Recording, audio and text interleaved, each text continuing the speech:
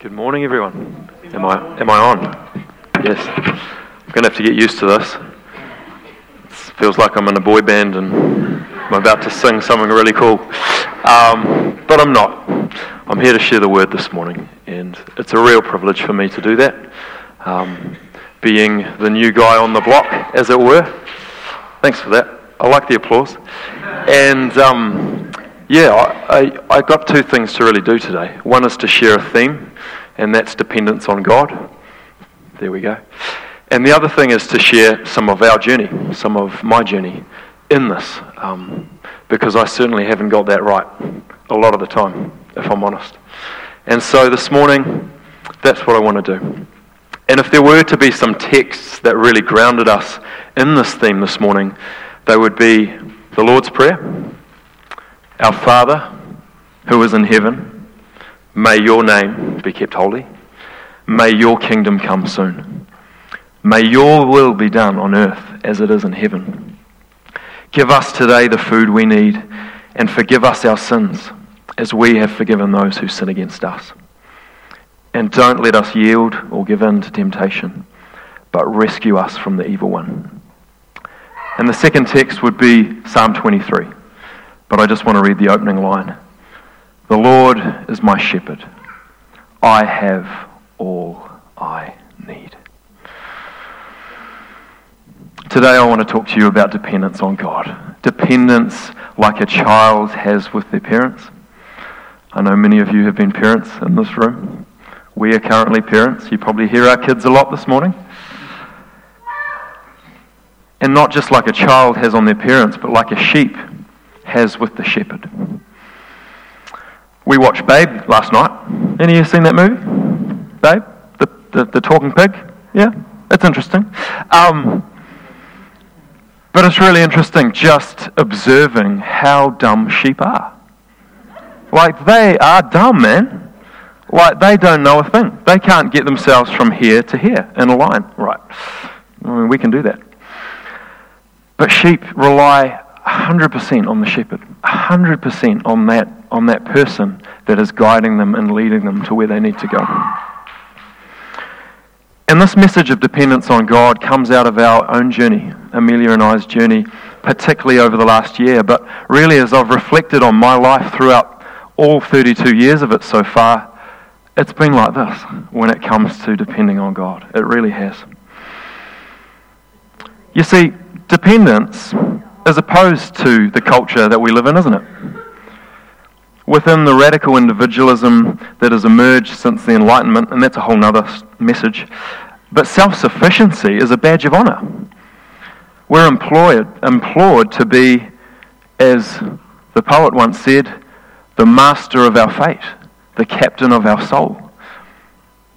Or, for the younger audience in this room, just do you. Just do you. And I just want to say what stupid advice that is. Like, honestly, it doesn't get you very far. See, the main problem with self-sufficiency and doing it on our own is it's dehumanizing. That is, it goes against the very grain of our humanity, of who we were created to be. God at the very outset of creation said, it's not good for man to be alone. We were created to do life in relationship with others, trusting and relying on one another, and we were created to do life absolutely dependent on God, walking with Him, talking with Him, trusting in His love and goodness. And better yet, joining with Him in bringing the potential out of all of creation. That's what the Garden of Eden's all about. Spreading that garden of delight into all the world. However, in reaching out for the tree of knowledge and good and evil and all that represented, we join with the evil one in rebelling against God's rule and seizing autonomy for ourselves. And the story of Scripture, really, in a nutshell, is just the mess we made after that, trying to do it our way, eh? You know, between Genesis 1 and 2 to Revelation, it's the story of the mess that we made trying to do this thing on our own.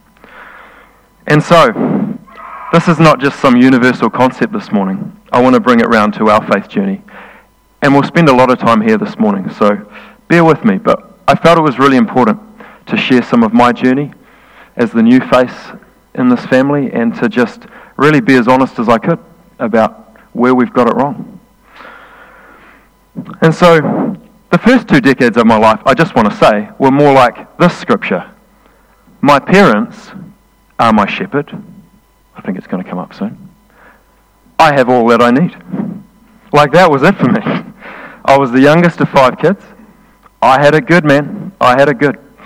Did not want for anything. And you see, yes, I came to know God and I came to really desire God, but I didn't really need Him. I didn't really need Him in the way a child needs a parent or a sheep needs a shepherd.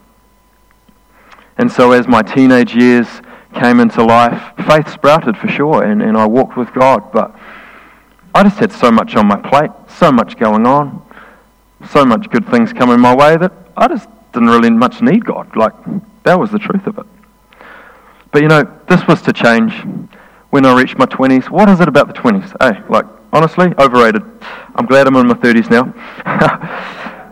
But what I started to experience was this. Have any of you seen the Titanic? Mostly a good movie. A few bits you need to duck your head for, but mostly a good movie. And this is what I experienced. This gap between what I thought life would deliver and what it started to deliver. This gap between expectations and reality. It began with the slow unravelling of my sense of calling to ministry. Following school and a year of tertiary studies, I entered a 3-year journey of theological studies and interning at a large inner city church in Auckland. Over the course of this time, I experienced a sense of call to ministry. I had a growing desire to give my heart to the church, and nothing else outside of this seemed for me. I was then offered a position on the pastoral staff of this church, which I accepted, in spite of starting to feel a bit disillusioned by how long it was taking. I mean, seriously, 3 years? Come on. I probably should have been looking to Noah or Abraham or some of those characters, how long they had to wait.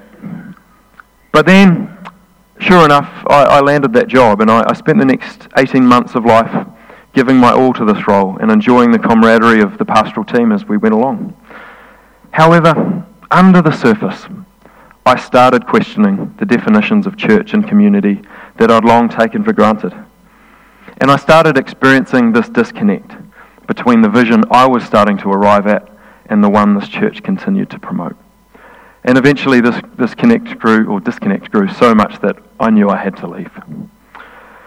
Shortly after this, stuff happened, and my dad, who had battled with cancer on and off for 8 years, died. And it was pretty shocking. He was told at a certain point nothing else could be done, and he had weeks, not months, to live.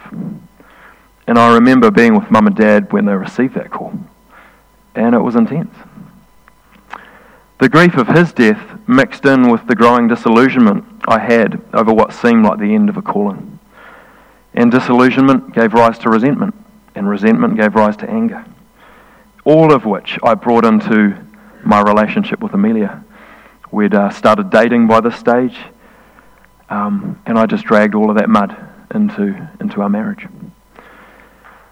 You could say I entered the dark night of the soul well and truly. If ever there was a time I needed to depend on God, this was it.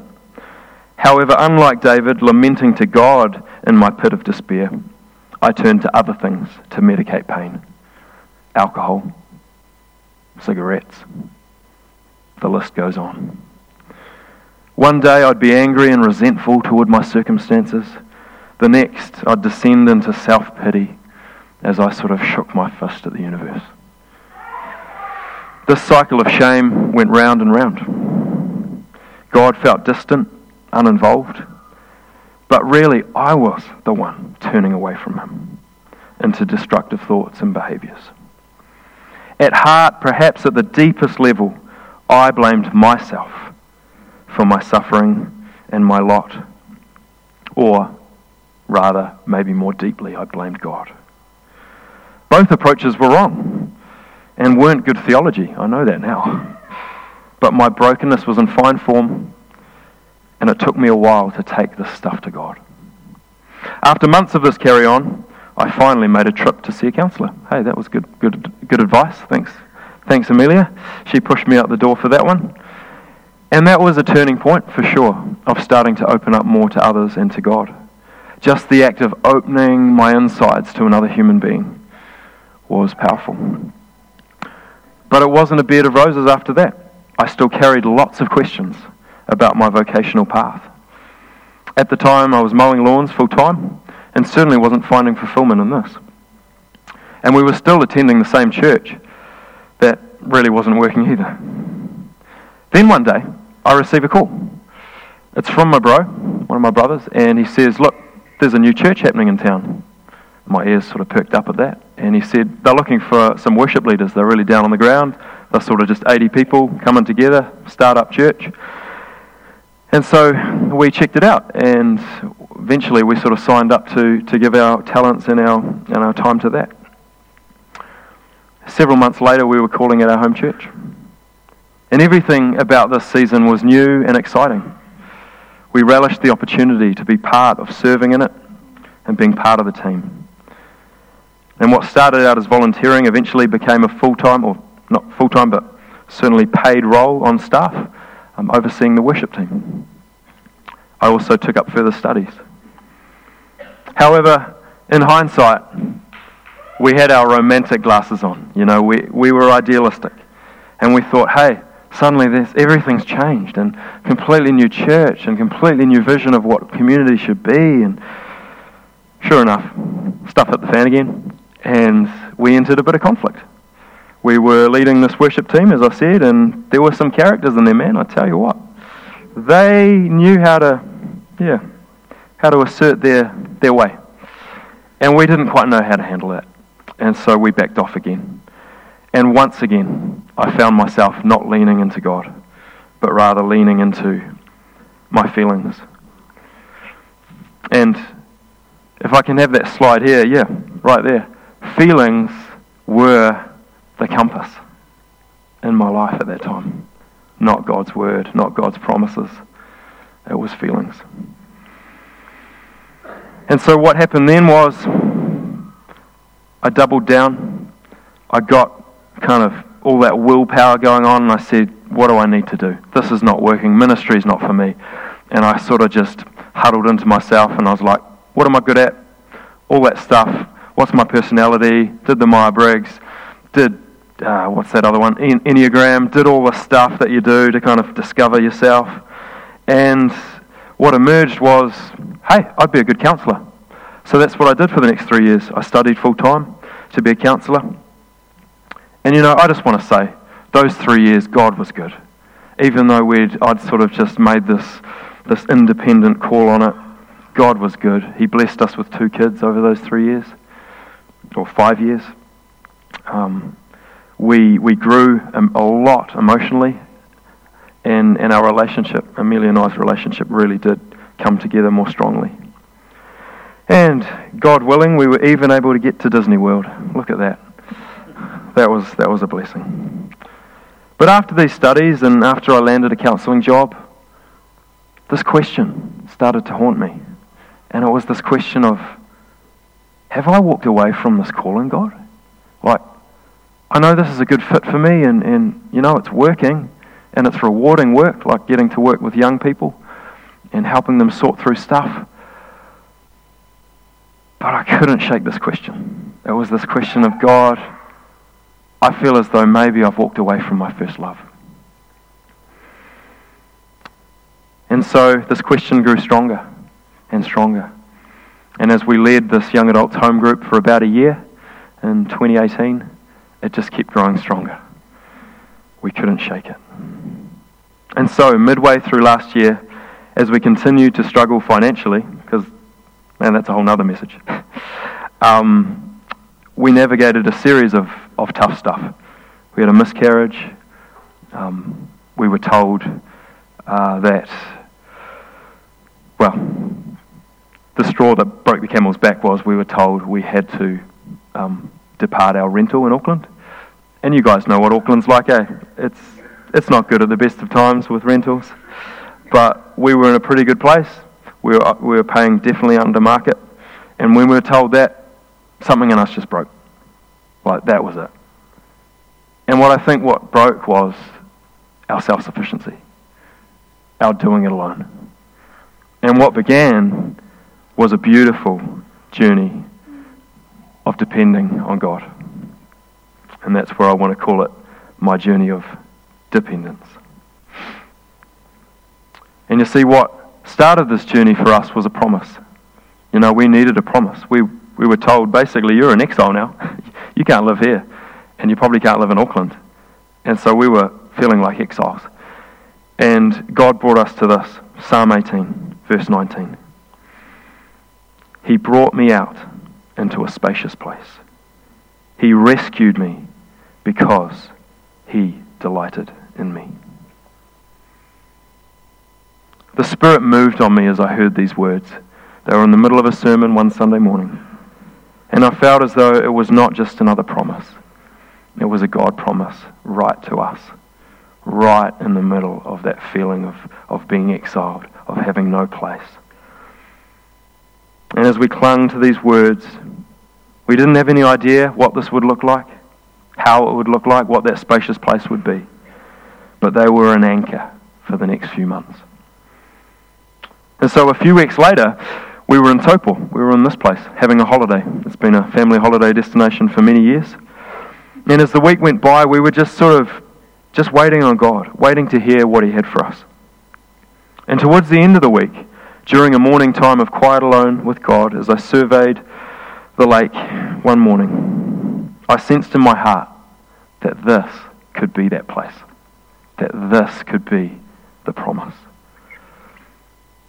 In the next 2-3 months, we embarked on just this incredible journey of having this word confirmed as we made regular space to listen to God and hear his voice in prayer.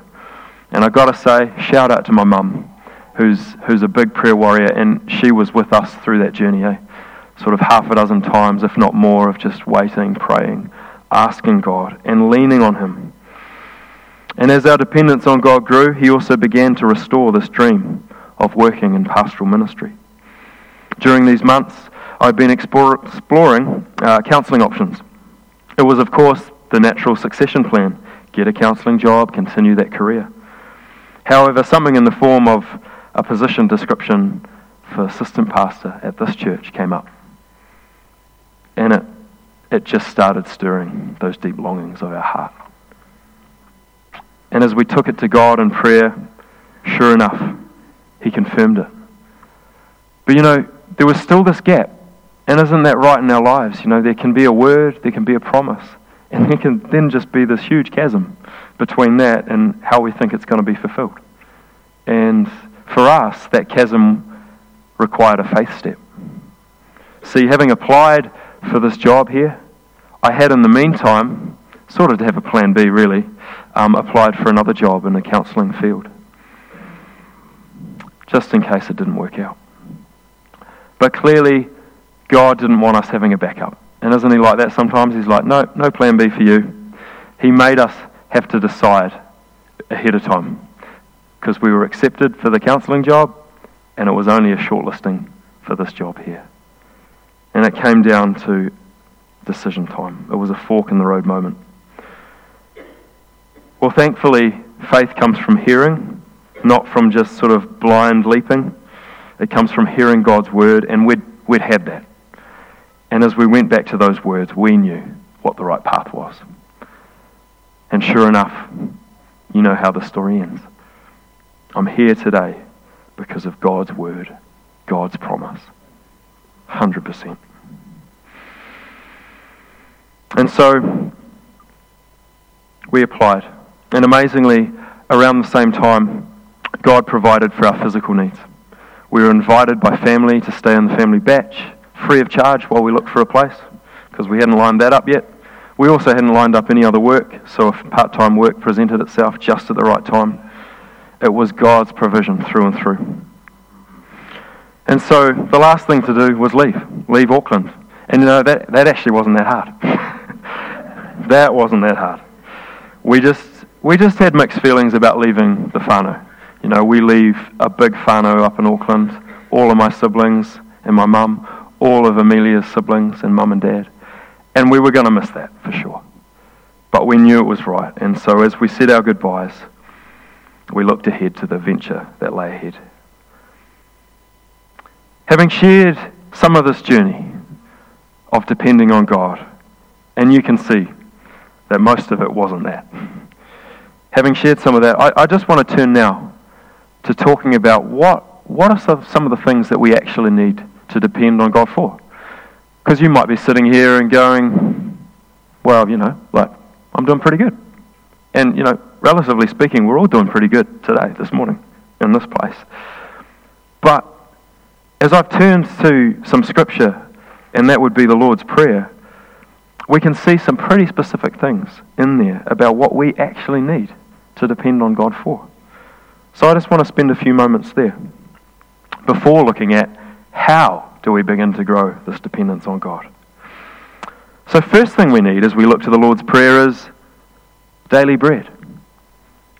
It says, "Our Father who is in heaven, give us the food we need for today." Give us the food we need for today. Now, I'm imagining that most of us here aren't waiting on God in prayer for literal food to drop from heaven for today. Like, I'm imagining that most people here have stocked up pantries, or a pretty full fridge, or at least some food to have for lunch today. But what this is getting at for us rather rich Westerners is it's getting at those physical needs. It's getting at that physical provision.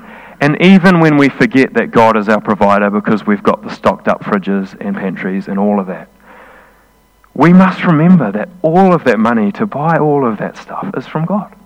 It's all a gift from our Father in heaven.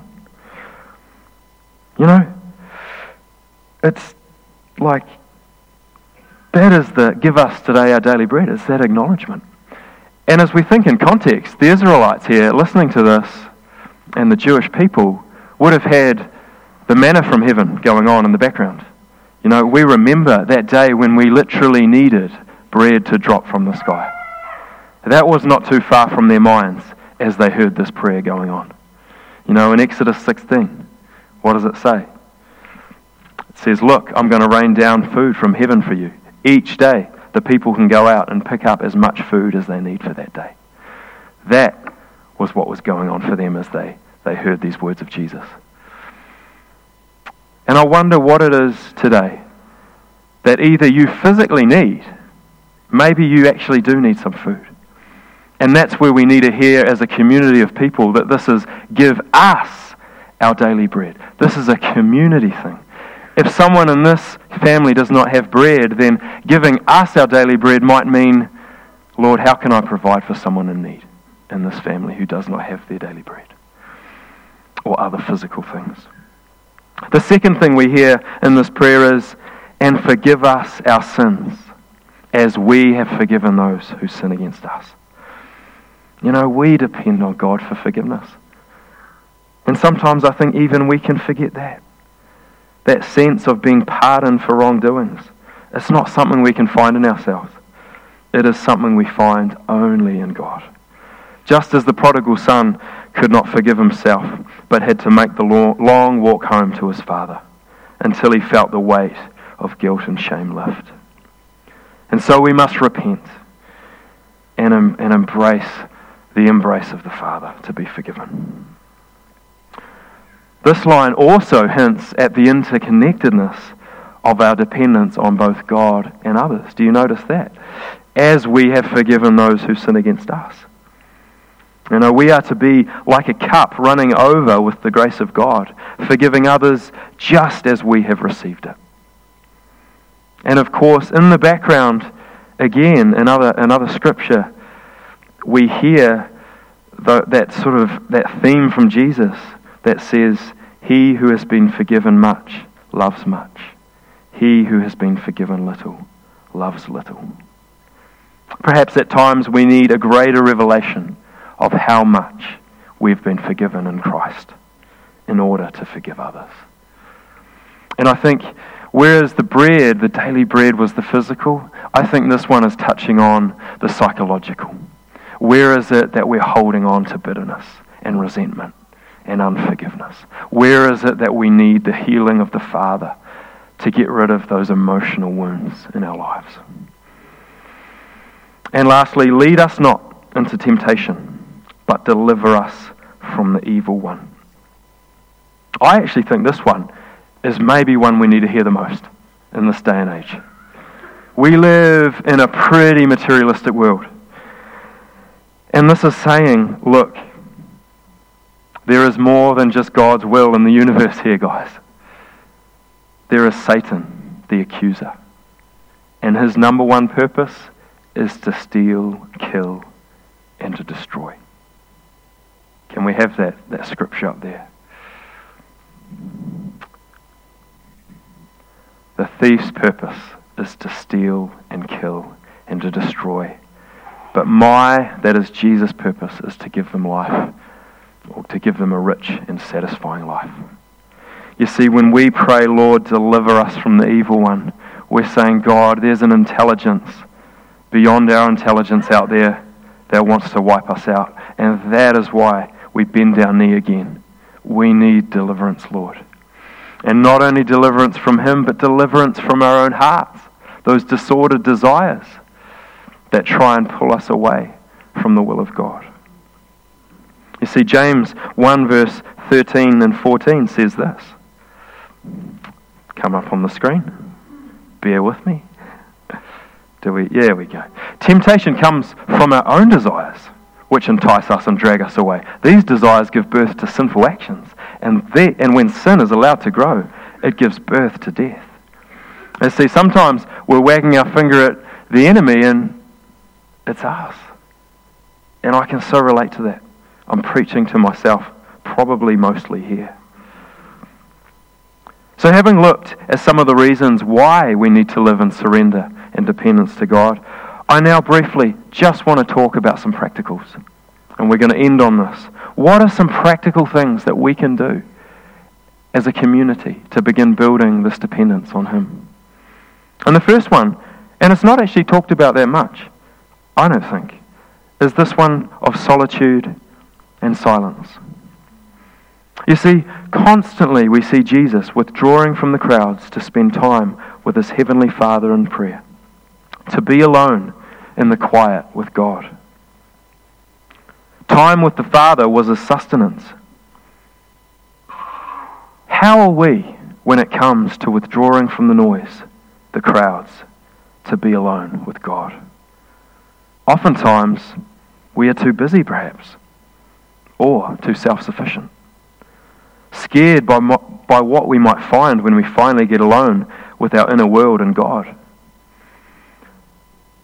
Meeting God in silence and solitude, in a posture of listening prayer, has a way of reorientating our hearts to the God who is the source and sustainer of our life. It is a discipline that redirects our hearts from self-mastery to surrender. And here's why, and I think we probably all can relate to this. In the quiet place alone, without the distractions of texts, images, voices, phones, we may feel, actually, a certain kind of nakedness before God. No longer covered by the comforting beep of phone notifications or other things that keep up the illusion we are irreplaceable or somehow needed to keep it all going. However, it can also be a freeing experience as we finally confront our true self with all of the uncertainties, doubts, and fears that are in it, and allow God to speak a word of grace and truth to these vulnerabilities. Like the Apostle Paul, we give ourselves the space to hear the words, "My grace is sufficient for you, for my strength is made perfect in weakness." In silence and solitude, God has the space to confront the fears that fuel our self-sufficiency. Fear that it will all fall apart if we take our hands off the wheel. Fear that we won't have enough to provide for our loved ones. Fear that it's up to us to maintain a likable persona on Facebook, Instagram, you name it.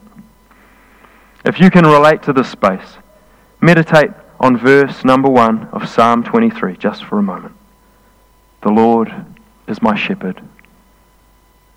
I lack nothing. The Lord is my shepherd. I lack nothing. Number 2, and this I think also is not talked about that much, and that's Sabbath. Sabbath. This is another practice we see Jesus observing throughout his life. From the outset of creation, God has declared this day of rest holy. And interestingly, it's the only spiritual practice to have made the Ten Commandments. Now some of you will be thinking, we're not under law. We're under grace. We're under Jesus. And that's true. However, that doesn't negate the wisdom that is in the Ten Commandments and the other law that we find in the Old Testament. And Jesus in his own ministry never taught that Sabbath observance was no longer important, except when observance had been hijacked by the Pharisees and their own interpretations and additions. You see, Sabbath is a day to delight in the good things God has given us, rather than stir up desires for the things we don't have. If observed, it is a practice that can deepen our dependence on God, for it reminds us that we are not the center of the universe, that God is Lord, not us, and is quite able to provide for our needs as we are resting. Now, Eugene Peterson, excuse the French, but he once called Saturday, which we would call a day off. It's not Sabbath, it's a day off. He would call it, I think he called it the bastard's Sabbath or something like that. He was basically getting at, we're not doing Sabbath when we have a day off. When we do Saturday, we're not doing Sabbath. Sabbath is different in that we stop from work, efficiency, productivity. No errands, emails, or DIY projects. Instead, we rest and enjoy the fruits of our labor on the other 6 days. It's a day to delight in God and His creation, to enjoy the company of family and friends without agendas or to-do lists. And if I'm really honest, I've only started doing this well. Amelia and I have only really started trying to do Sabbath well. But as we've started to do it well, we have just noticed the change. As we've gone into Wednesday and Thursday, we've started saying to ourselves, we can do this because Sabbath is coming. And on Monday or Tuesday morning, as we get up, as we go to work, we can say, yeah, I'm looking forward to this morning because Sabbath has refreshed us.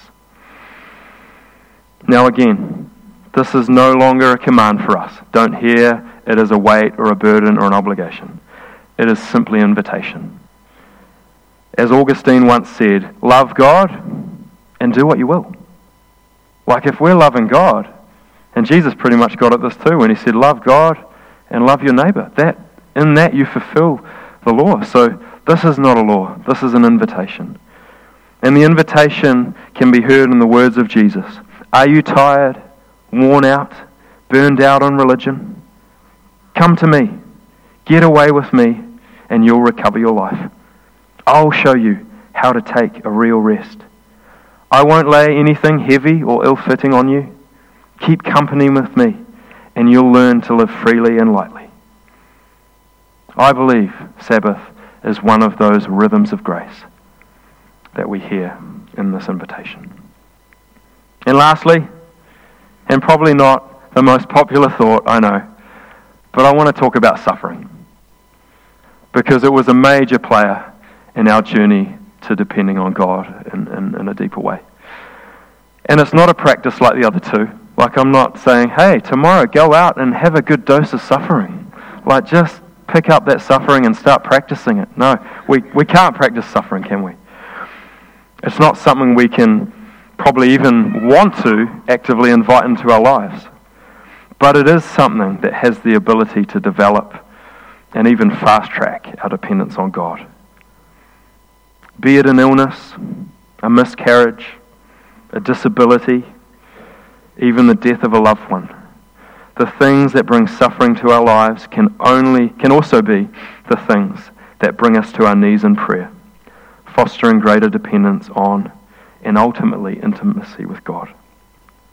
We certainly have found this to be true in our own journey over the past year.